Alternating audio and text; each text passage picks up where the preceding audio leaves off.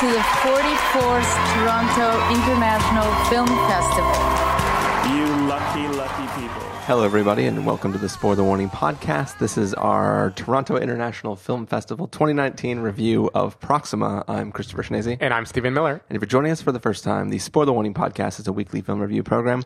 Each week in the show, we're going to dive in, debate, discuss, and argue over the latest film releases coming to a theater near you, except for this week, where we are talking about the things that we caught at the end of the Toronto International Film Festival. This is a review of Proxima. We are just going to jump into the review for you.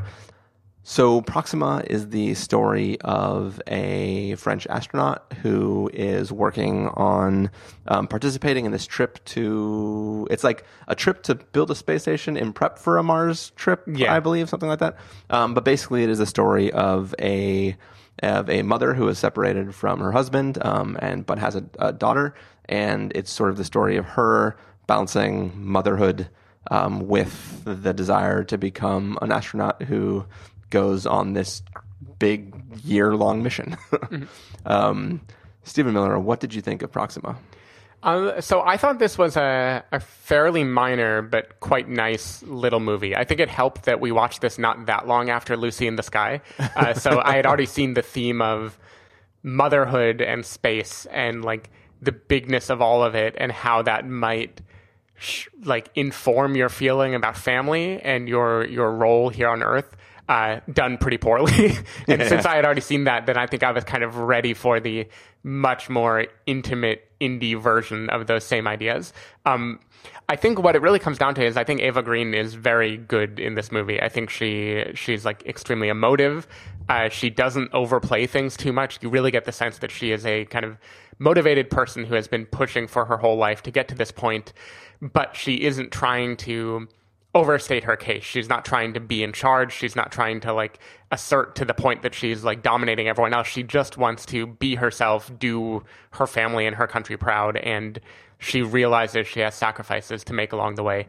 I think a big reason why this movie got me pretty good, even though it again isn't heavy on the plot side at all, is I think the girl who plays her daughter is just a wonderfully adorable actress. And we know from Elephant and the Butterfly that I'm a sucker for a good child actress who can play the kind of daughter-parent dynamic well. And I think seeing her through the eyes of Eva Green's character, you just feel how much she's giving up and the feeling of what am I sacrificing in service to this journey? I think there are some kind of late act plot twists that took me out of the movie very suddenly because there's just no universe where that would actually happen.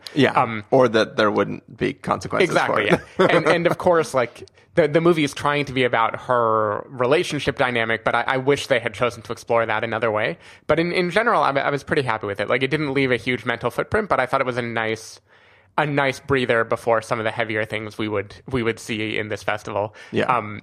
I do think Matt Dillon plays his role reasonably well, but his role is fairly stock character. He's basically the guy who, at the outset of the movie, he seems a bit misogynistic. He seems a bit maybe xenophobic. He's kind of like the American dude who's trying to shove her out of the group and hint that maybe she isn't strong enough to succeed. Any character that starts there, they're going to evolve to a place that is going to be the opposite of however they're introduced, and he's kind of no exception. But he doesn't. Does he evolve that much? He doesn't get a lot. He gets just, and that's what I mean. I think he's kind of stock. He's hitting the beats that he's supposed to hit, where he's going to say something nice by the end, right? He's going to have a line about there's no such thing as a perfect astronaut, just like there's no such thing as a perfect mother, and he lends a little bit of support where he can, but in general, he's kind of a very two-dimensional character, and I wish they would have done more with that. But the movie is primarily about the family unit, Eva Green, her husband, and her daughter, and I think they, even while speaking at least 3 different languages to each other, I feel like they all do a very good, convincing job of being a family who's being separated. So I appreciated that overall. Yeah, I mean, I like some of those aspects of what you're talking about. As you said, Eva Green is great in this film. The daughter is great in this film. Their relationship is touching. It's kind. It's nice. This film has nice aspects of it. I think while some of the ending stuff or where the actual story of the film is going while it only slightly took you out of the film, I think it took me wildly out of the film kind of a lot throughout the whole thing. I feel like this film it feels a lot like this film wanted to just set this story it wanted to tell in a NASA scenario, or not NASA, but like whatever the French equivalent of, or I guess no, they're leaving from Russia, but they are going to ISS. Yeah, I think so. But NASA's certainly involved, but I think it's all of these are probably collaborative with the different organizations. Yeah. But it's whatever the Russian Space Federation is. Yeah. But yeah, I think that they wanted to set it in this thing, and they wanted to take a story about the struggles of a working mother and how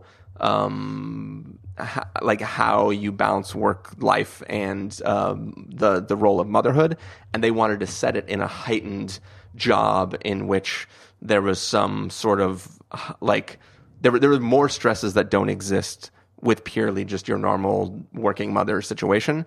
And I think that it doesn't. I am never convinced that Eva Green wants to be an astronaut. She is an astronaut, and she's good at being an astronaut, but I don't see the drive of the character that makes her have to do this fight between motherhood and the job. It feels like, as you've already compared to Lucy in the Sky, like in Lucy in the Sky, we see her drive and we see her being like, I'm a badass astronaut, and I am. Like, she didn't have a kid in that film, so that's the difference there. But you see her strive, and you see her desire to go on these missions, and you see her need to be on these missions. And I think Eva Green just is an astronaut, and I don't know that I get that she cares about the mission as much as her character is supposed to be on the mission. Like, so there's a little bit of a disconnect that I think is lacking in the drive. Like, I don't like. You see her feeling conflict over her responsibilities versus of the job versus of being a parent, but you don't see her conflict over the desire to do the one over the other. So there was just something that was lacking in the story that really drew me in. And it just I don't know, something was missing from the story to really make me latch onto it and be really excited about it. But I was mostly fine with it. It's the final act she does before going on the mission that really just made me say, that was like, for sure a miscalculation in the screenplay. Yeah. I think they could have had that emotional moment without the literalness of what they have her do in the screenplay. Like, I'll say where I thought it might be going, and then I'll just bleep it out. So this is mostly, sorry, just for Stephen. But I thought that she would get not and then the rock, and there would be some sort of like she chose over the mission, but in the end, it's like I thought there might be something like that it was going for.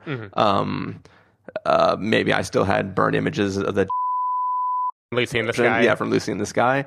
But yeah, I that's kind of where I thought it was going, and then it didn't, and then it just did its thing, and then they take off on the mission. It's sort of, it just didn't. I guess I didn't see the final like thesis of the film, right? It's like it's trying to say it wants to make the argument that you can be one thing or the other, and in the end, you don't have to be either or neither. It's just showing the life and the struggle. Yeah, I mean, I think like you mentioned, the movie isn't very much about her singular drive to have to go to space. And I think it's true. This is definitely not a portrait of obsession or a portrait of how like you sacrifice all to get to do this. It isn't a movie like Lucy in the Sky or First Man where it's about like what would lead a person to have to do this. Yeah. I think this wanted to be more of a slice of life character study of motherhood when you have a job that also takes a ton of your time and attention and makes you be separate. And it happens to be about space, but it's trying to be more of just like slice of life. Here are the difficulties. And I think in the credits of the film, they show a bunch of photos of different mothers and their children where the mothers are astronauts. And I think they are trying to say, like, for many people, this is just a job and it must be hard to do this, but somebody's got to do it. And that is like a much more humble approach to making the movie. And honestly, it's like less interesting. But I do think it's still, to me, that still worked. And the way I kind of justified the ending, or at least shoved it out of my head, is I made it be like a Flow Pro type thing where I'm like, she wishes she could do this. They made it actually happen. I'm going to pretend she just wishes she could do this and let that be the end of the movie. But yeah, I agree with you. It's definitely much more like meager in its goals, and it takes a kind of wild turn at the end that isn't really in line with the tone of the rest of the movie. I think maybe what I missed from this story would be, I mean, obviously I'm a man. If I had a child, I would be a father. I don't know what it feels like to be a mother or a father.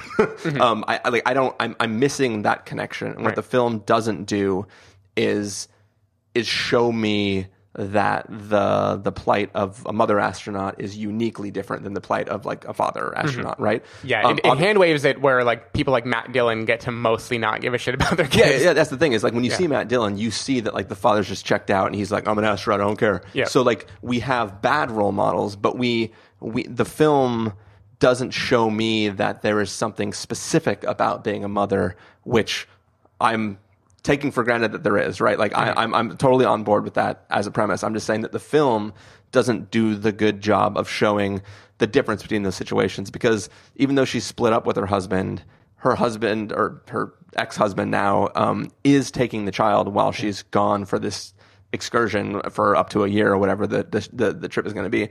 So it's not like she's a single mother who is dealing with those sort of situations. You're trying to figure out, like, the film just isn't taking me along on why she is unique. Right. It's just saying that like stuff that I agree with, that being a mother is a hard job, and like bouncing that between something as dangerous. And that's the thing too, is this film doesn't really deal with the dangers of space travel. Like, there's the conversation a little bit with the Tony Erdmann woman and the daughter about like how something bad could happen, and Sarah kind of like shoves it away and doesn't want to talk about it. But it's definitely not about it primarily. Yeah. But like other films are like that. Like in going back to First Man again, which sorry, but like in First Man, cast members are constantly dying, and that the thesis of that film is this worth the trouble of doing this? What we are seeing in this film is we've nailed space travel. Space travel's fine. We're not like, we're still strapping ourselves to a bomb to fly out of the atmosphere, but we're mostly not expecting anything to ever go wrong unless there's a freak accident. And we don't see people constantly dying. Like we're just seeing people train, and we don't see the on the ground characters worrying that Eva Green's not going to make it, and her having to. It's about time management, not what if I never come home. Yeah. And I think that maybe if it focused more on the whether or not I'm ever going to come back, and where my daughter, will be if I don't make it, that would maybe be more resonant with me than what we get. Yeah, I can definitely see that.